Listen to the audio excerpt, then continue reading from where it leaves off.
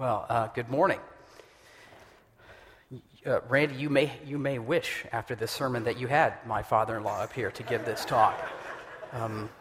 Normally, I fill in for Randy in the summers when he's away doing other things, so it's a bit strange to be introduced as a guest speaker. And I guess the pressure's really on now. Well, Joe was a very bright and intelligent young man. He was also a self-professed Satanist.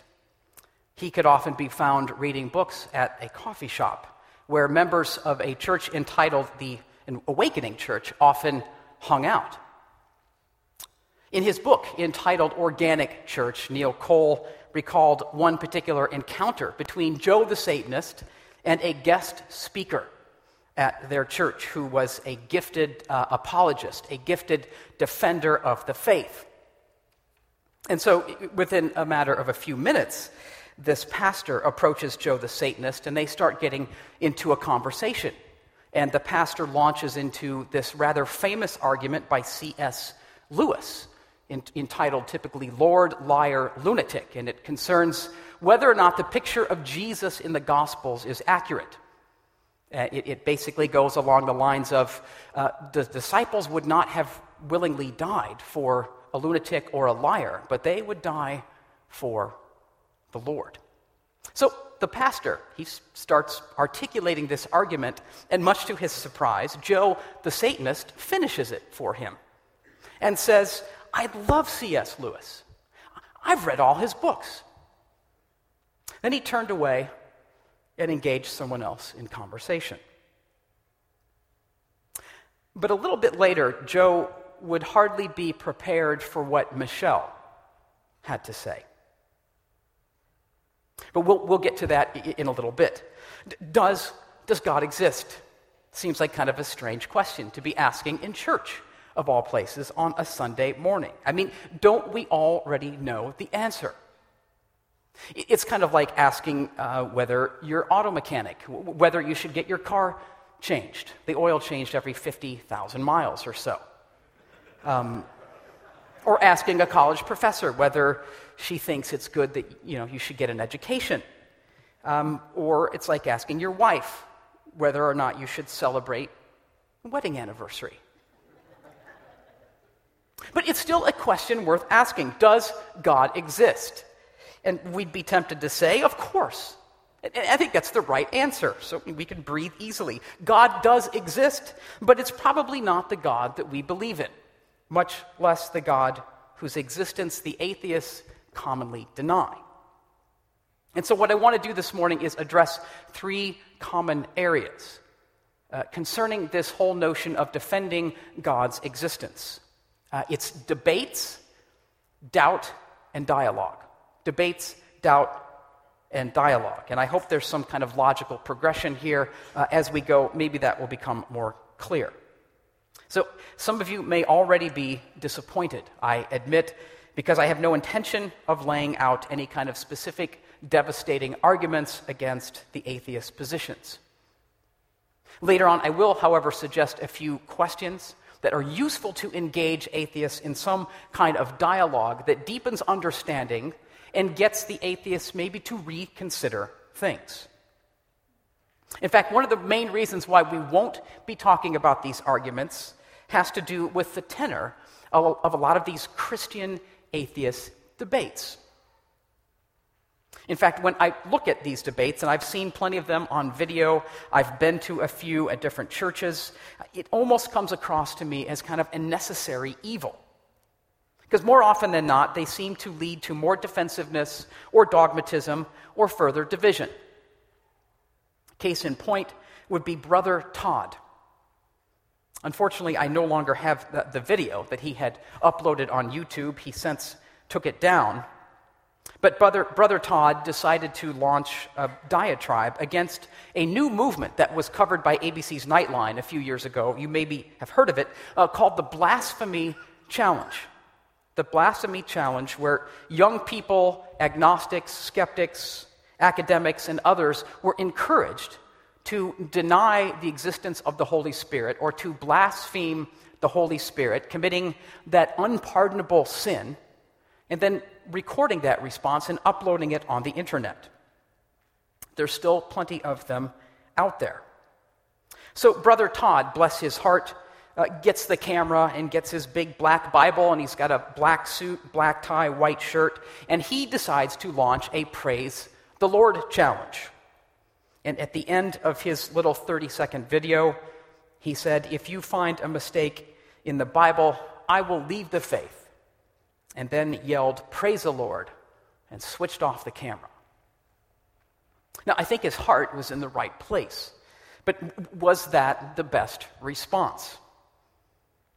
I think this divisive nature only takes on a slightly more civilized tone when it happens in churches and in public debates. Now, I don't think debates are all bad. In fact, sometimes these debates are necessary, if for nothing else, to show that Christianity can't be disproven. Yet it seems that these events tend towards further divisiveness or fracturing along intellectual, social, and spiritual lines. I think John Stackhouse has said it quite eloquently. He says, "In power events such as these debates, there must be a victor and a vanquished. The dangers in such a simple dichotomy are several, however. Each side is sorely tempted to cheer without reflection any point made by its champion and to denigrate immediately any idea advanced by the opponent." If you've ever been to one of these, it's very common for Christians to leave thinking that we demolished the arguments of that atheist. How could they even stand up in front of us and perpetrate that rubbish? And if you've ever been around atheists, they tend to say the same thing. Those Christians are idiots. Not only are they not nice, but they still just don't get it. Case in point would be Hemant Mehta, who authored a book entitled "I Sold My Soul on eBay." I had an interesting discussion with him at another church this summer just about this topic. Now, Mehta is a U of I Chicago graduate who left the Jainism faith at age 14 and decided that he wanted to become an atheist. But his conscience was getting to him as a college student, and he decided that he was actually becoming too comfortable in his atheism. So he decided to put it to the test, especially since most of his friends used to be Christians. So what he did is he uploaded a video on eBay, and he promised, or not a video, but an advert on eBay promising to visit one local church for every $10 that was donated to a particular charity on eBay. And within a few days, this thing went viral, and he had way more invitations than he could possibly accommodate. So he did a nationwide tour, visiting places like Saddleback, Willow Creek, Moody Bible Institute's churches on the East Coast. And he led to this writing of this book. But he also notes that when this was kind of gaining steam, he was invited by some Christians to participate in a Christian radio program where he says that he was ambushed for 45 minutes, where the Christians began to hammer away at all of his beliefs, calling his belief in the Big Bang the great big cosmic duh, because we know God created the universe. Mehta then kind of asked rhetorically whether Christians needed to insult others to make their point. And then he said, "I was not expecting the host to be a Christian Howard Stern." Even after I got off the line, the co-host continued to emphasize what a fool I was for following atheism. I think in reality, many atheists have good reasons for believing that God doesn't exist, and Christians is probably one of the biggest. And we need to ask ourselves the question, how far do we go in defending the truth of Christianity, the fact that God really exists? And here I just want to make some hopefully brief related points about this whole notion of debate versus dialogue. Just some ground rules or some background fundamentals that I think are important to stress. And the first one is this: God doesn't need defending. God really doesn't need defending. In fact, we would do well to be reminded, especially throughout the Old Testament, that God is far more interested in us defending the cause of the weak and the marginalized and the poor and the hungry than he is about us defending his existence. But it's also a mistake to think that those two aren't somehow related. Second point, and this one may strike you as kind of strange, but I think it's true. We can't prove God's existence. Another way of saying this is that if we could prove God's existence absolutely, then we would no longer need faith. God has woven the need for faith into the very fabric of our universe. And if God's existence could be captured in an argument, then it seems that we'd be more apt to put our trust in that argument than we would God. And that God would not be very big. I like the way Paul Tillich once expressed it when he said, faith is necessary in order to keep reason from absolutizing itself. Here's where things may get a little bit opaque. I debated a long time about including this quote, but I've decided just for good measure to throw it in there anyway. It's from the Danish Christian philosopher Søren Kierkegaard. I realize that's a mouthful already. But he was one of the first to really oppose this idea of having to defend Christianity. To defend Christianity, he said, is to diminish it. So here we go. Just hang on, and hopefully things will get clearer after this quote. He says, but Christianity makes an enormous giant stride into the absurd. That is where Christianity begins, and offense begins. Now we see how extraordinarily stupid it is to defend Christianity. How little knowledge of human nature it manifests, making Christianity out to be some poor, miserable thing that in the end has to be rescued by a champion. Therefore, it is certain and true that the first one to come up with the idea of defending Christianity in Christendom is de facto a Judas number 2.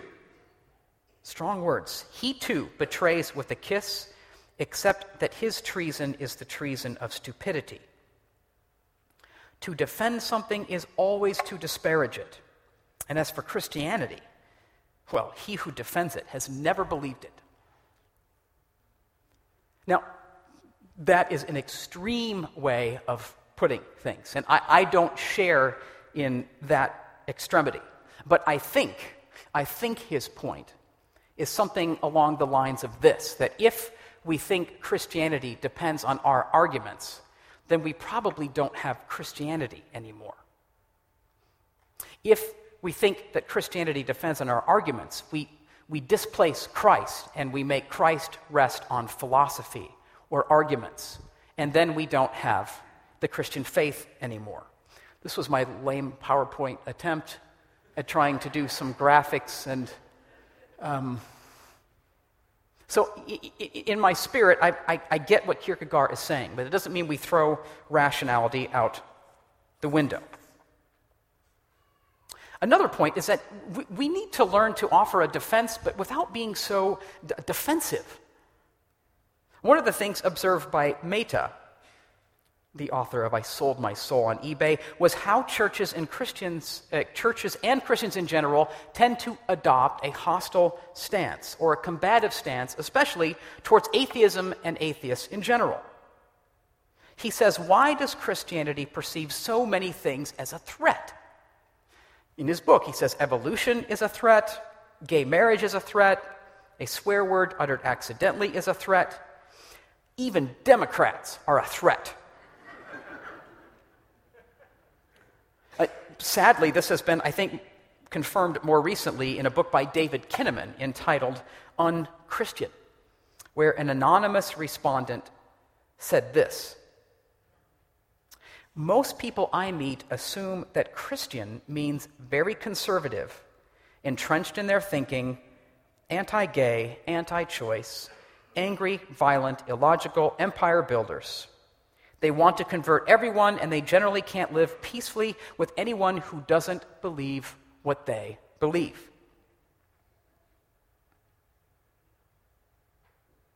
Now, I don't think that's entirely fair, but that is a common perception. Frankly, we Christians can sometimes be a little difficult to get along with. And Mahat says to us, I am not your enemy. One final, last kind of basic point, and this one will lead us into discussing doubt, is that we Christians are often too sure of ourselves, and sometimes it smacks of insincerity or inauthenticity. And we live in a culture that has very little tolerance for that kind of stance, perceived or otherwise. Maida himself founded a religious or anti-religious group on the campus of the University of Illinois Chicago with the name SWORD. It's an acronym for Students Without Religious Dogma. The subtext there is Students Without Christianity. Which kind of begs the question, is there any room for doubt? And I think, quite honestly, we need to ask that question of ourselves before we are willing to engage someone else who is doubting. I think we need to come face to face with our own doubts, which is the second point here. Why we all tend to be practical atheists. We live in an age of doubt. If you're in academia, it is fashionable to doubt. If you show too much confidence in something, then it surely shows that you don't know what you're talking about, or you haven't done your homework, or even worse, you're just naive. We have a tendency, however, to go to two extremes concerning doubt. Either we become comfortable in doubt, or we just want to eliminate it altogether as completely hostile to the Christian faith. The first one, banishing doubt, eliminating doubt. This view would just as soon get rid of doubt altogether. Some Christians have a tendency to see the faith as the absence of all doubt or questioning. God said it, I believe it, that settles it, full stop. The problem is that this leads to a very anti-Christian stance towards the world, and it often leads to a very brittle faith. Bart Ehrman, some of you perhaps have heard that name. Unfortunately, his books are all over the religion section at Barnes & Noble and Borders. Is an outspoken New Testament scholar who no longer believes in the Bible or Jesus or God. Teaches at Duke University. What is interesting, however, is that at one point in his life, he was as committed as a Christian could be. He says, I grew up and went to church, became a follower of Christ, went to Bible college, was given everything I needed, or so I thought, all the answers.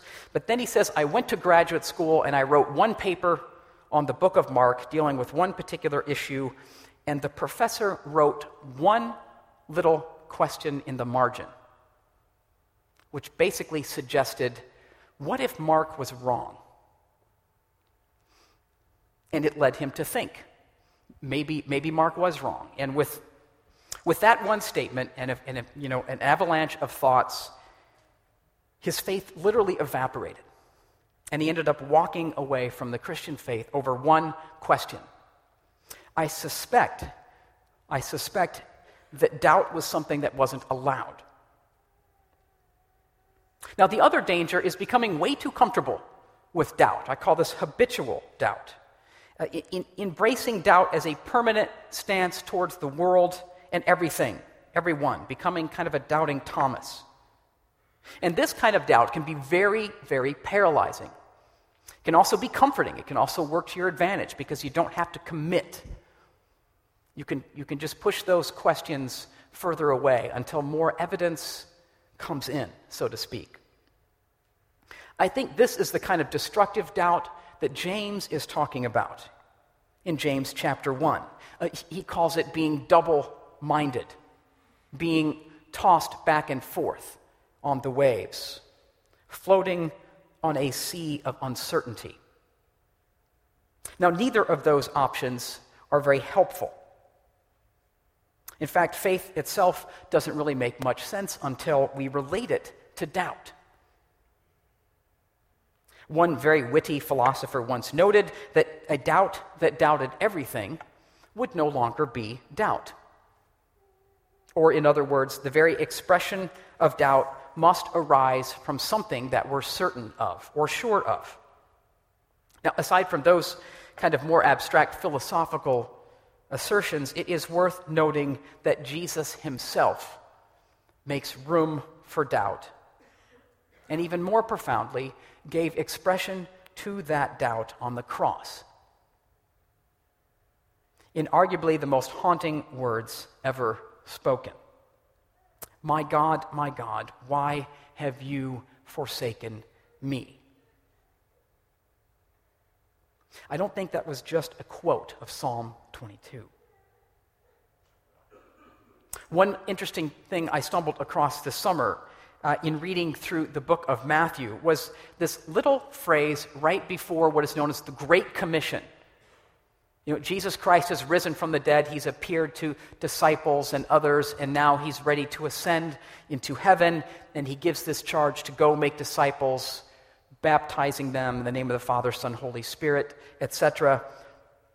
The Great Commission. But right before that phrase, Matthew notes that as the disciples gathered on the hill, some still doubted.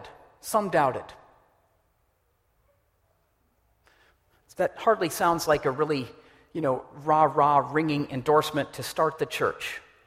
I mean, these are his disciples. I mean, we're okay with Judas. He denied Christ, fine. But the others were still struggling with it. I'm not so sure what this means. Calvin perhaps put it better when he said that our faith is never perfect. It's because of sin. Because our faith is never perfect, we are partly unbelievers. And I think the pattern of our lives often reflects this kind of understanding of God. And admittedly, it can be somewhat disturbing. So, enough about doubt. What can we say then about faith? And I think the closest that we get to anything that approaches a definition would be in Hebrews chapter 11, the first verse. Now, I'm deliberately quoting from the King James. It says, "Now faith is the substance of things hoped for, the evidence of things not seen." In fairness here, that one Greek word which is rendered substance, in other versions is usually rendered as assurance or something more subjective in nature. But many commentators actually prefer the substance reading, given the fact that this, if we take a more subjective reading, we might be misled into thinking that faith is ultimately up to us and that it's something that we have to generate that we can then use as a tool to manipulate God, a kind of name it and claim it faith. If you just believe enough and give it to God, then God is somehow obligated to act on your belief as a kind of reward. And I think the substance interpretation guards against that kind of name it and claim it version of faith. And if you continue to read on in Hebrews chapter 11, you find all of these great examples about people who followed God yet never received what they were promised. They lived according to an unseen and unrealized reality, and they never got what God had promised. So regardless of how that particular word should be rendered, it is very, very clear that the faith that worked on these people resulted in lives that were lived according to this perception of unperceptible realities.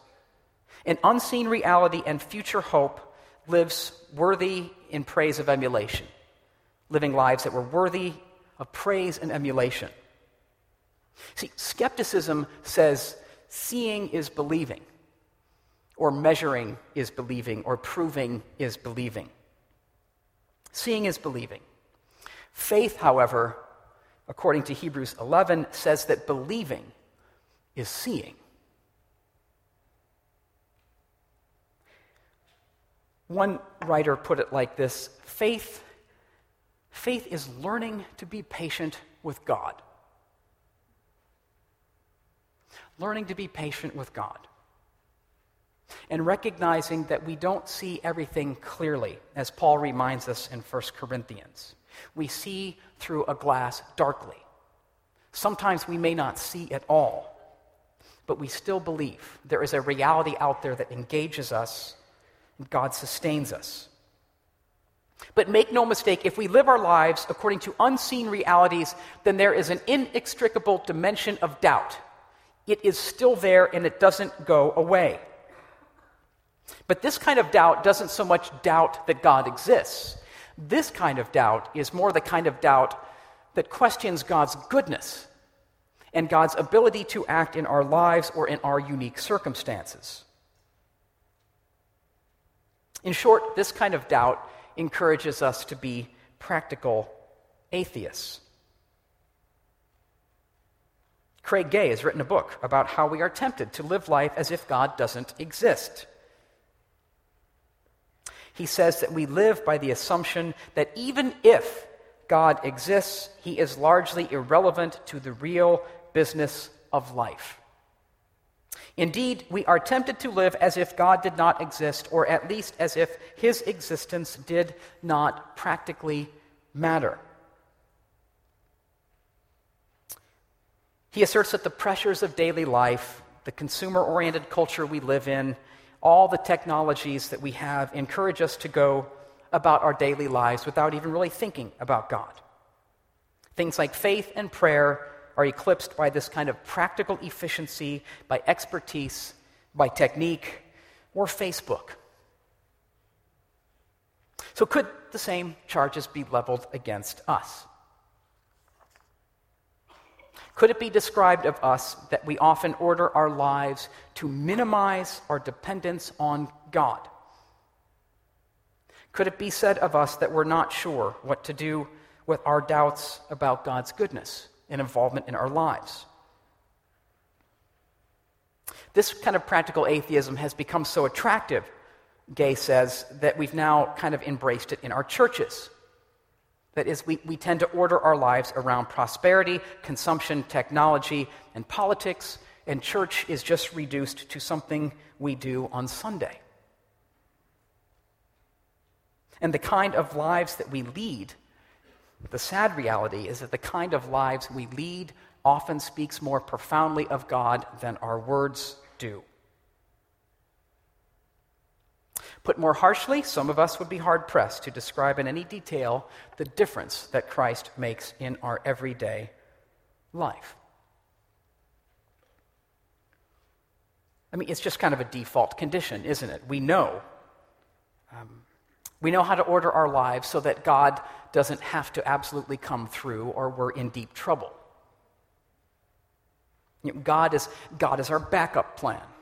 God is plan B. Or as that bumper sticker often says, God's my co-pilot. Or God's got my back. Horrible theology in a bumper sticker. We're not sure what to do about our doubts about God's goodness. And the danger, and James perceives this very well, is that we can live in two minds. We can be uncertain. We won't accomplish much for the kingdom. Doubt, fear, anxiety keep us from living the kind of lives that are compelling and that attest to the goodness of God. And when these kind of doubts over time deteriorate into skepticism, inevitably any arguments that we use to convince others will start to ring hollow. So while we may speak of the reality of God's goodness with our mouths, our lives are often telling a different story, and often betrays a God who doesn't exist. So, what kind of life does your God, or rather, what kind of God does your life reveal? What kind of life, I'm guessing it twice, what kind of God does your life reveal? If your life were a book, and someone could read it, would God be found in the pages? If your life were a song or a melody, what kind of tune would it be? Something worth thinking about. Do you have any doubts? Maybe you've never been given the freedom to express these to God. And that's why these big boards up here with question marks are here. Maybe you're not even sure you have any doubts. But what we want to do is give you an opportunity to express some of those before God and to be honest. Telling God your doubts, your fears, or your anxieties that may not even have a nameable object. In your bulletins, we have Post-it notes for you to write these down. And this is an invitation for you, if you're comfortable, to come up here and place them before God. This is your opportunity to echo what the psalmists did in the book of Psalms, pouring out your heart to God. Inevitably, there are some of you here who right now feel like Psalm 88, where maybe darkness is your only companion. Rest assured, God is bigger than those doubts. And if there's going to be any way to flourish in the Christian faith, those doubts need to be named. Those doubts need to be expressed to God. Some of you would rather just sit quietly and do business with God, and that is fine too. We are not keeping records of these things. But it might also help to know that others are probably in the same boat that you're in, and you may not even be aware of it. If we can't express our doubts about God's goodness in church as a family, I'm not sure where else we can. So before we finish this sermon off and talk about dialogue, take a few minutes and do some business with God. And be willing to express some of your fears or doubts to God.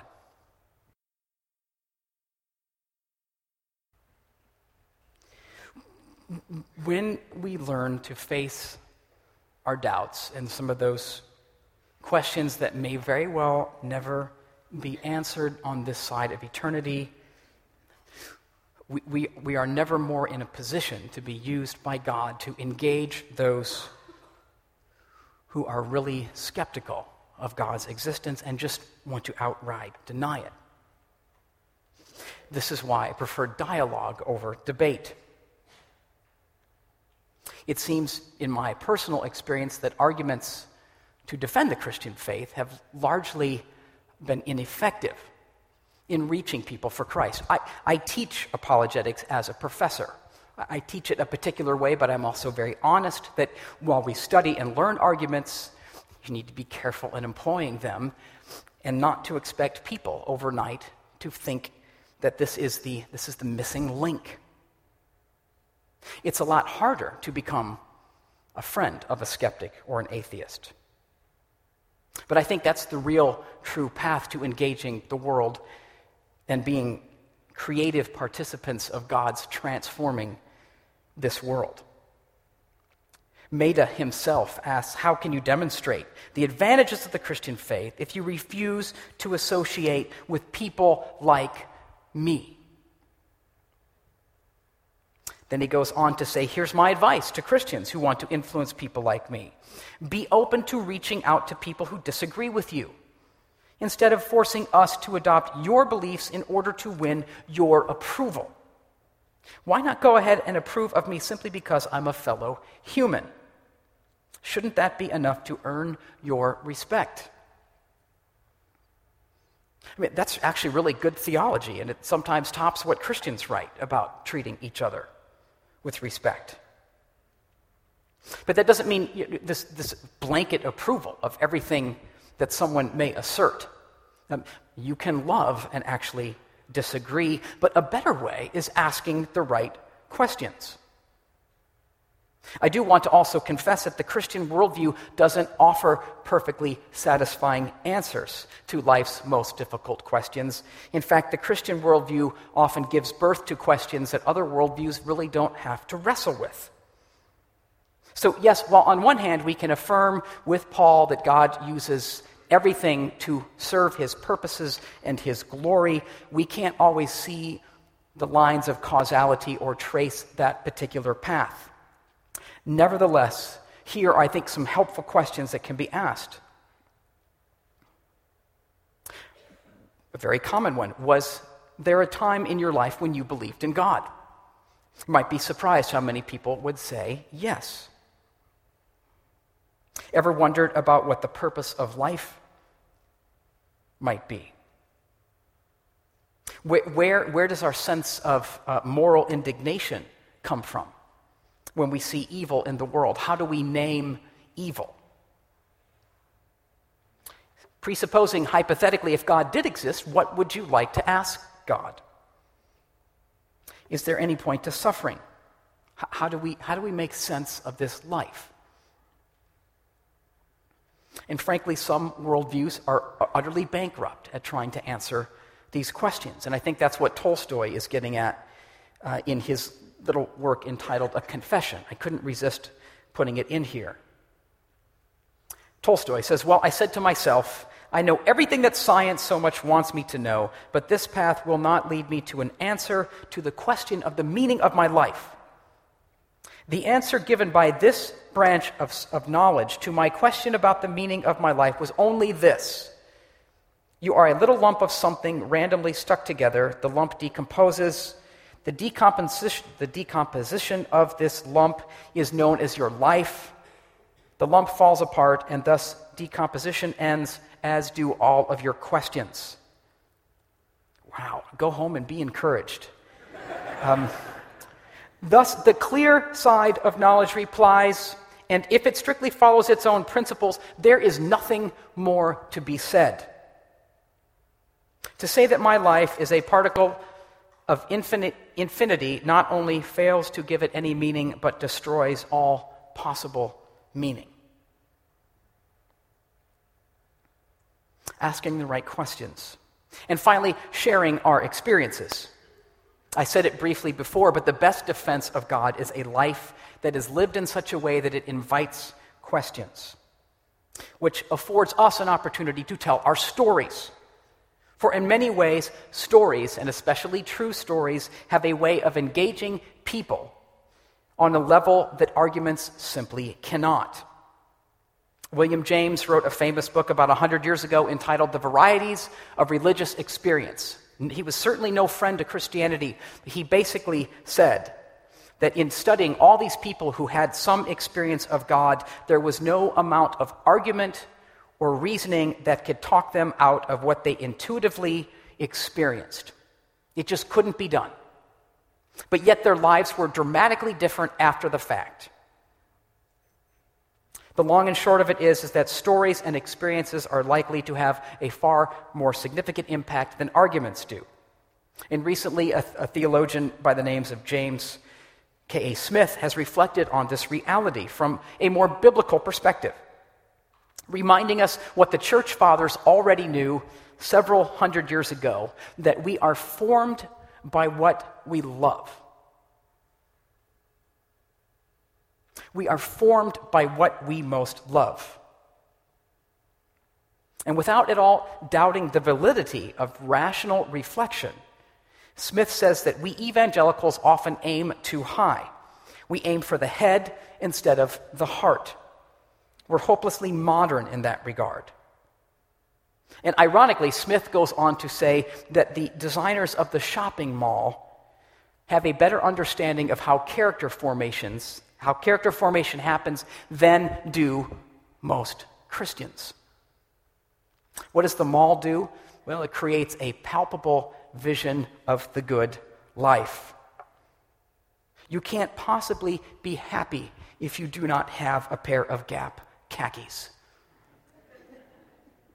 It's the music, it's the environment, it's the display. They don't put out an outline with a 3-point argument rationally explaining to you why you need these pants. The mall is training us to love and desire the things that are on display. The mall is aimed at formation by addressing the heart, while Christians often focus on information. Affections form character. What defines us is what we love. And if we pause long enough to think about that statement, I think it's very defensible biblically and theologically. What are the two greatest commandments? It's not know God and know your neighbor. It's love God and love your neighbor. Now, to be sure, knowledge is enfolded in love, but you can have knowledge without love. Stories have a way of engaging us on a level that mere arguments can't. And one quick biblical example would be Nathan confronting David over his adultery and homicide. Not a fun task to be telling a king, you're a murderer and adulterer. But that's what Nathan was faced with. So what does he do? Well, he tells him a story. Tells him a story about a rich king who had the cattle on 1,000 hills. A visitor comes to visit the king. He doesn't want to sacrifice any of his lambs, so he goes and he takes the lamb of a poor man. The only lamb that this man has, the only lamb that this man loves like a child. He's the king, he can do that. He takes it, kills it for his guest. David the king, David the shepherd, is outraged. This man deserves to die. And then Nathan leaves off the narrative and says, puts the knife in and turns it and says, you are that man. And he is cut to the quick. Now, do you think David would have got it if Nathan had just said, you're guilty? Probably, but not on the level that he got it with this story. Now, admittedly, this is a story of confrontation, but stories of God's goodness and deliverance in our lives can be every bit as powerful. Our stories don't need to be even fantastic.